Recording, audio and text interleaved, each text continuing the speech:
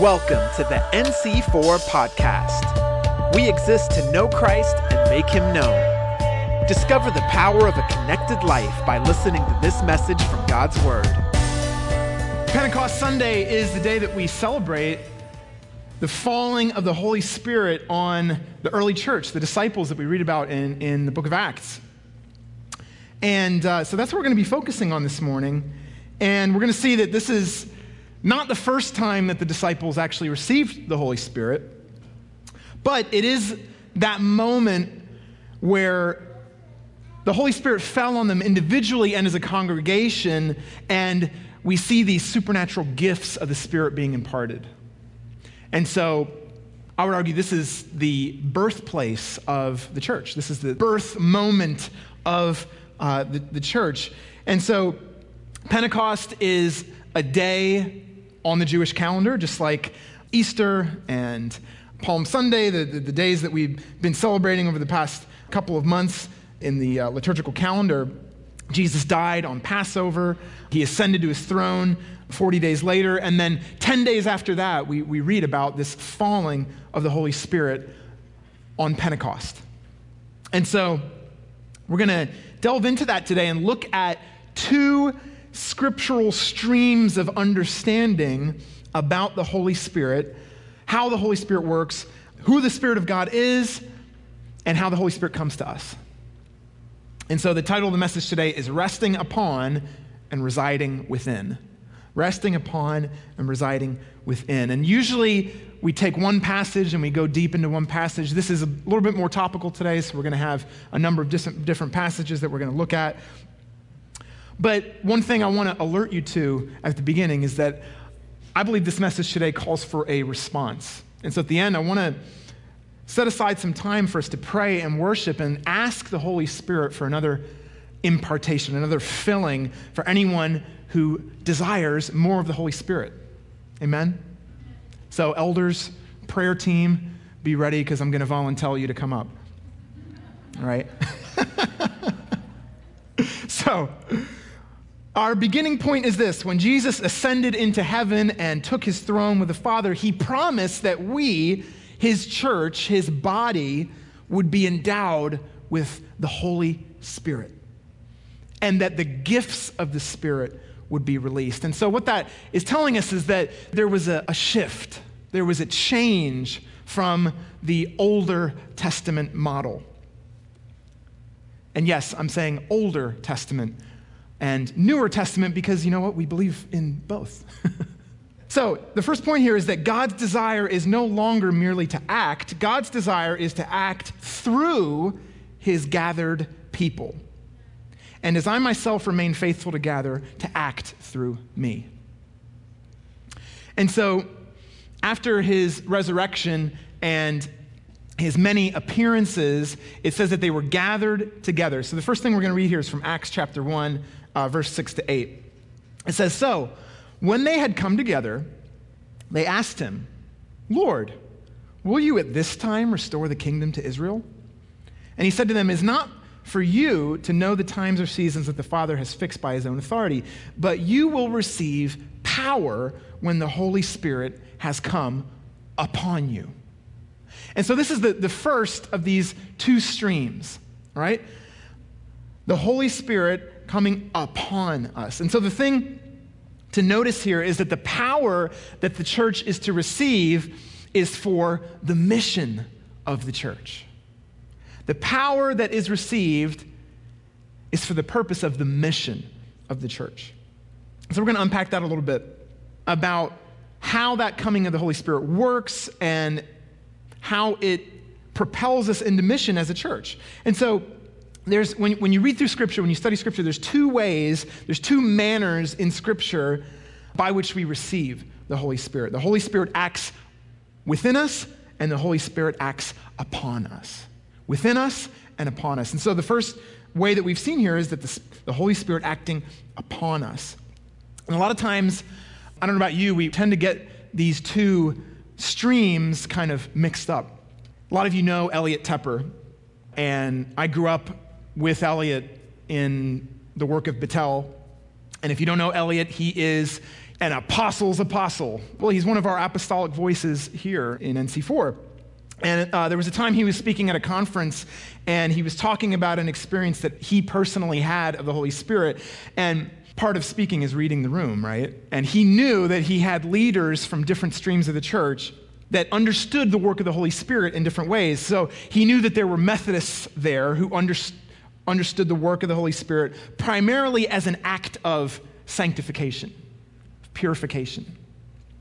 But he knew that there were also charismatics there who understood the work of the Holy Spirit as an experience of God that launches us into powerful ministry. And the truth is that the Holy Spirit acts in both of these ways. And so Elliot's telling this story, and he doesn't want to cause division, so he says, I was standing there, and I felt the Holy Spirit rise up within me, or fall upon me, depending on your theology. And so it was kind of his get-out-of-jail-free card. But when you read through Scripture, you see both of these descriptions of the work of the Holy Spirit. Both of these aspects are there. And so first of all, we're going to look at some of the promises of the coming of the Holy Spirit from the Older Testament. And then we'll see some of the fulfillment of those promises in the Newer Testament. And so lastly, we're going to pray for a fresh filling of the Holy Spirit right here for us. So we're all good charismatics here. You haven't found that out yet. You're going to at some point. But, it's Pentecost Sunday, and this is like our day, This is our day. And so especially on Pentecost Sunday, we love to quote from the prophet Joel, just as Peter did on that day of Pentecost in Acts. That moment when the disciples, the fire of the Holy Spirit falls on them. There's tongues of fire resting on them, and they pour out into the streets, and they're speaking tongues, and they're stumbling all around, and people think they're drunk, right? So has anyone ever been put off by some of the weird things that happen, when the Holy Spirit just fills a room? I've seen people just laughing hysterically for way longer, than would be comfortable. And about nothing at all, just laughing, all sorts of crazy stuff. I remember a friend of mine one time asked me to be his armor bearer at an event. And if you're saying, I don't know what an armor bearer is, that's because you're not a level 3 Pentecostal. You need to, after a few more years, you'll hear about this, okay? So I was an armor bearer, and it's one of those things that gets mentioned one time in Scripture, and then there's like 25 books about it. And so I'm his armor bearer, right? And I'd never done this before, so I have a meeting with him. I'm taking notes. He's like, why are you taking notes, man? And then I found out when I got to the event, it's because basically I just was shadowing him, and I was like a catcher. Anybody he prayed over that fell over, I would catch him, And my friend was kind of stumbling all around, and he was more drunk in the Spirit than I've ever seen. He's so Pentecostal, and I love it. I was his catcher. I was making sure that the people didn't hit the ground too hard, and that also, and you have to lay the handkerchief over the women and all that stuff. I miss that stuff. Anyway. So maybe you've seen this kind of thing. But when you read about the disciples and people think that they're drunk, there was a reason for that. There's a reason. It's oftentimes when the Holy Spirit falls on a person, there's this experience, it almost produces this kind of this joy that they can't contain. It's almost like this ecstasy. And so when Peter speaks to the crowds, this is what he says: "For these people are not drunk, as you suppose, since it's only the 3rd hour of the day." That's 9 o'clock in the morning. "This is what was uttered through the prophet Joel. In these last days it shall be, God declares, that I will pour out my Spirit on all flesh, and your sons and daughters shall prophesy, and your young men shall see visions, your old men shall dream dreams. Even on my male servants and female servants in those days I will pour out my Spirit, and they shall prophesy. In those days I will pour out my Spirit, and they shall prophesy." So if you've ever thought that you're not allowed to prophesy, kind of sounds like it's for everybody. Young and old, high status, low status, they shall prophesy. Anyway, we're not talking about prophecy this morning. So the point here is that the Holy Spirit comes upon us to empower us for mission. The Holy Spirit comes upon us to empower us for mission. And when the gift, Jesus talks about the person of the Holy Spirit as a gift. He is a gift. And it says when he came upon them, the gifts of the Holy Spirit were released, and there was a harvest of 3,000 souls in one day. In one day. Now, talk about charismatic things. Don't you love that phrase, a harvest of souls? It's like the most Christianese thing ever, right? If you listen to heavy metal, that has very different connotations. Wow, not even one heavy metal listener. That's okay. You guys are so holy. I love it. So 3,000 people get baptized, and the church, as the body of Christ, begins. And so they're launched into the mission that Jesus has given to them. And, you know, when you read back on Jesus' first public address in his home synagogue, and he's announcing his mission, and he's quoting from the prophet Isaiah, this is what he says: "The Spirit of the Lord is upon me, because he has anointed me to proclaim good news to the poor. He sent me to proclaim liberty to the captives and recovery of sight to the blind, to set at liberty those who are oppressed." So there it is. The Holy Spirit is upon me because he's anointed me for a mission. And so when we see the Holy Spirit come upon us as an anointing, it's ministerial, it's missional, it's in line with the mission of Jesus, the ministry of Jesus. And you see that when you read through Scripture, you see this all the way through, that the Spirit anoints and comes upon a certain person for a specific task, a specific mission. You see it with Moses, you see it with Saul, with David, with Elijah, Elisha.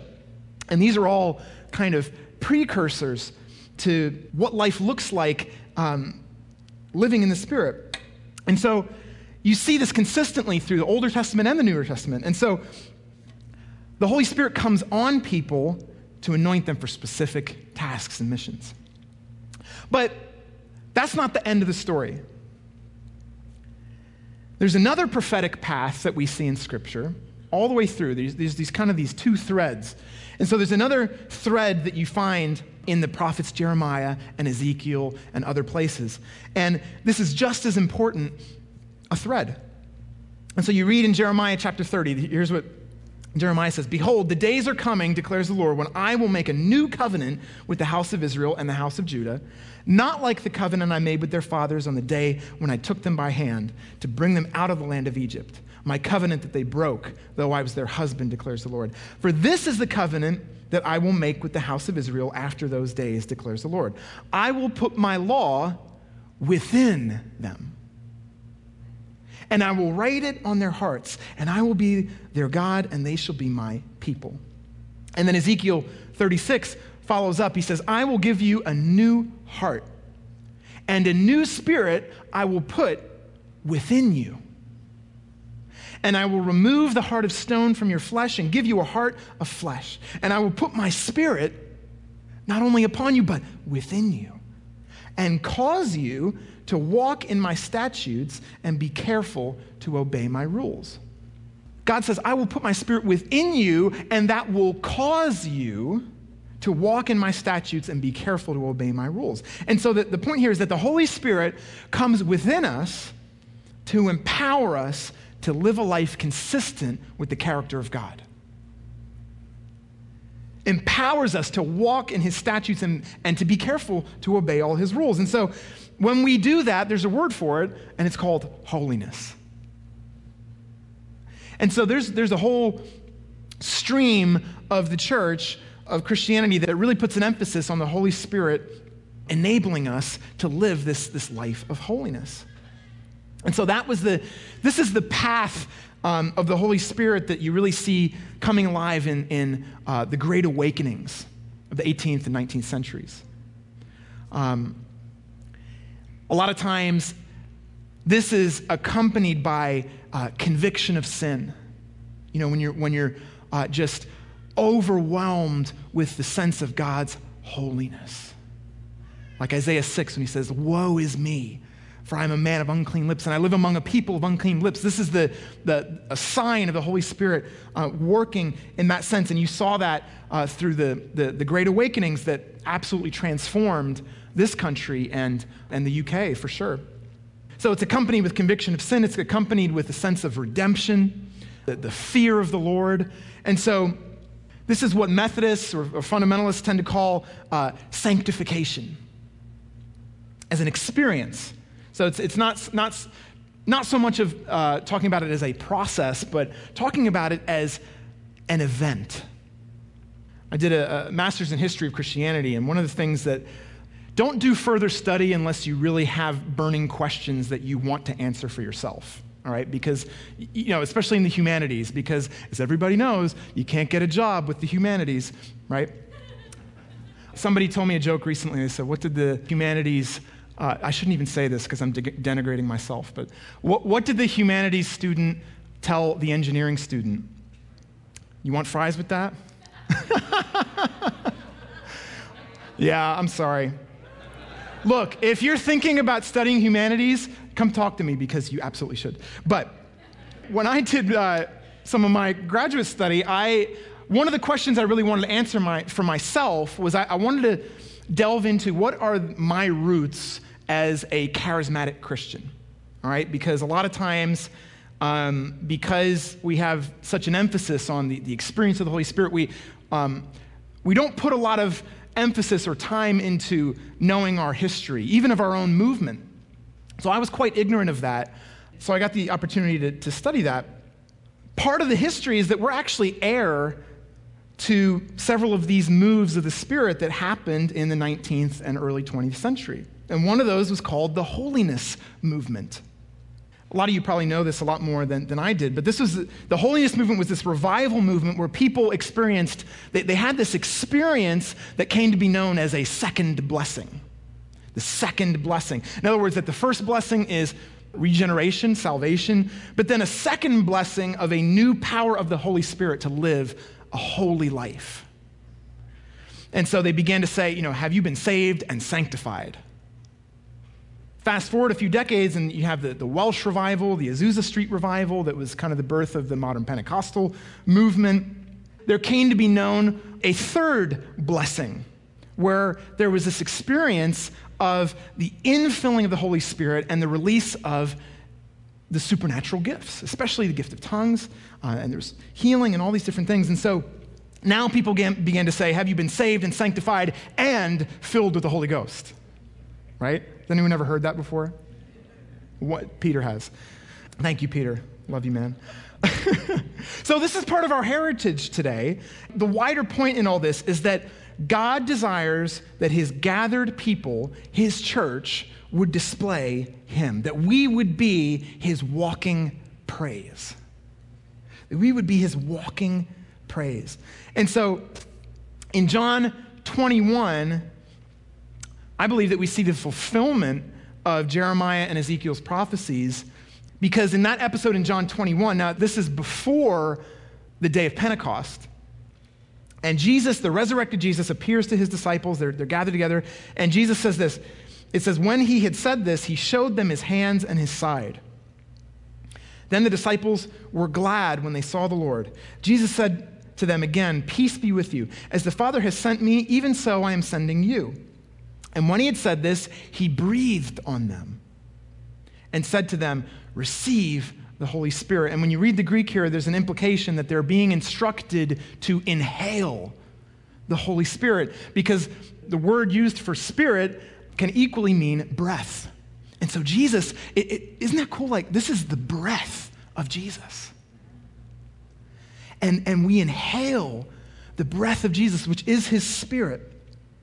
And he says, if you forgive the sins of any, they are forgiven them. If you withhold the forgiveness from any, it is withheld. And so this is almost like supernatural CPR, right? And so this is the fulfillment of the new covenant that was prophesied in Jeremiah and Ezekiel. And it mentions this power over sin in ourselves and our influence upon other people. And so there's something a little bit perplexing in all this, though, which is if you've been around long enough, you realize that just displaying powerful gifts is it doesn't necessarily mean a life of holiness, which is quite a chilling thing. And you're brought back to the Sermon on the Mount where Jesus says, he mentions all these people that are going to come to him and said, Lord, did we not do these incredible things in your name? Didn't we do these miracles in your name? Didn't we prophesy in your name? And Jesus says, get away from me. I never knew you. And every time, isn't that chilling every time you read that? That it's displaying the gifts of the Spirit is not necessarily intimacy with Jesus Christ. And so, what that shows us is that we should never forget that the qualifications for righteousness are not charismatic.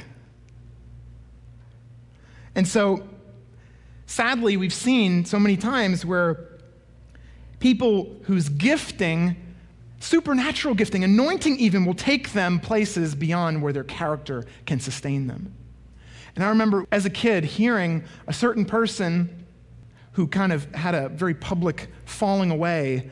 I just remember praying from that day forward, Lord, don't ever let my gifts take me where my character can't keep me. And there's a trepidation in me even saying that publicly before a group of people. Because, man, the fear of God just falls and you realize I am weak and feeble. Lord God, work in my character before you give me anything that will bring public attention. Give me character, Lord. In fact, give me that even if it means no one will ever notice my ministry. If I'll never be one of the great ones. Oh, man. The kingdom of God is not merely power. It's power and integrity. It's power and integrity. And so, Lord, keep us from ever splitting those two things apart. And so, this is where I want us to segue into a response here.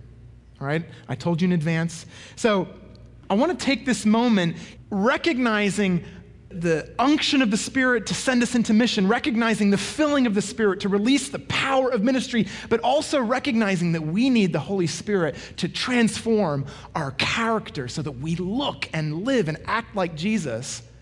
I think we need to pray for that today, for each other, for ourselves.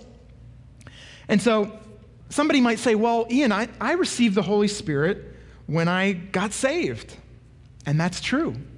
The Holy Spirit is the one that we invite into our lives, and he regenerates us from the inside out, and we become a child of God. And so if you're in Christ today, you have the Holy Spirit. Or you might say, well, Ian, I received the Holy Spirit when I got baptized with the Spirit. And that's also true. But we mentioned being drunk with the Holy Spirit. Paul says, don't be drunk with wine, be drunk with the Holy Spirit, be filled with the Holy Spirit. And that word filled, you've heard this before, it means a continual filling. And so it's not, well, I got filled 20 years ago. I'm done, It's a continual filling because you know what? There's new missions and tasks that God brings into your life that he wants to anoint you for. And so there's the Holy Spirit coming upon you for that new season in your life. And there's new gifts that at different points in your life that the body needs, that the Lord wants to release in you for the sake of building up of the body. And so we need a continual refilling of the Holy Spirit. And then there's times where we recognize our sinfulness and we need a new sanctification of the Holy Spirit, that we would look like Jesus and walk with him. And so God says that he'll give us more of his Spirit, and all we need to do is ask. All we need to do is ask. And so before we jump into that, I just want to mention one thing about the gift of tongues, because The gift of tongues, anyone who's experienced and works in the gift of tongues knows that it's this massive blessing in your prayer life. It's warring with your spirit and your spirit pouring out and crying out to God in words that we can't comprehend. And there's also a public gift that some of us operate in that Paul says goes hand in hand with interpretation so that people are built up. And so there's this private gift and there's this public gift. And for anyone wondering, we don't believe that the only manifestation of being filled with the Spirit is the gift of tongues. But it is a beautiful gift that we can ask the Lord for and that he is happy to give us. We're going to pray now. And we're going to pray if any of those three aspects of the filling of the Holy Spirit, the Lord's just putting his finger on for you, I just want to invite you to come fill up this space at the front. And if you want to keep a mask on, absolutely. And if we're, any of us praying for people who are masked, we can, ask that question first because we're still in a iffy time. But I do want to invite anybody who wants to ask the Lord for an anointing, for whether it's some mission or task, or you want to ask the Lord for a new filling of the Holy Spirit, that you could operate in the gifts in power. Or maybe you want to ask the Lord for a new cleansing, a new sanctification, to walk with him in greater holiness. And so as we pray for that together, the band's going to be playing, and I just invite you to make your way up, and elders who are here, elders and wives, and the prayer team who's been designated, please come up and just work your way through people and pray for them. And I just believe that the Lord's going to pour out a new filling of the Holy Spirit on us today to release us into our mission individually and corporately, to reside within us and pour out his gifts within us, and to bring us into a new level of holiness with him. Now, before, as people are coming up, I do want to give an invitation for anyone who has not yet become what you'd call a student of Jesus, who's never come to him and offered their life to him to say, Jesus, I'm going to center my life on you. I'm going to put all of my trust, all of my faith in you. And that's how the Bible talks about being saved, because Jesus rescues us from our sin. He sets us free to worship God and be the people that we were created to be. And we were talking about preparing a place for him this morning. And one thing about our hearts is that there's only room for one. There's only room for one Lord in your heart. And so if you have not made Jesus your Lord, I just want to invite you to pray. And then we're going to be praying for the gifts of the Holy Spirit and the filling of the Holy Spirit. And you can come right up and receive that too. You don't have to wait. So Romans 10:9 says, if you declare with your mouth that Jesus is Lord and you believe with your heart that God raised him from the dead, you will be saved. What a promise. And so if that is you today and you have never declared publicly that Jesus is the Lord of your life, and if you haven't believed that Jesus raised him from the dead, then you can pray this prayer with me. Lord Jesus, today I make you the Lord of my life. Jesus, forgive me for all the ways that I've sinned against you. Thank you that you died for my sins. Jesus, today I believe, even if I don't understand it all yet, I believe that God raised you from the dead. Today I commit to walking with you the rest of my life. Amen. Amen. If there's anyone here who did pray that prayer of commitment today for the first time, you can throw your hand up and one of the ushers will give you a package of information, because we want to walk that out with you. And you're also invited for this second thing that we're going to be praying for today, which is the filling, the anointing, the sanctification of the Holy Spirit.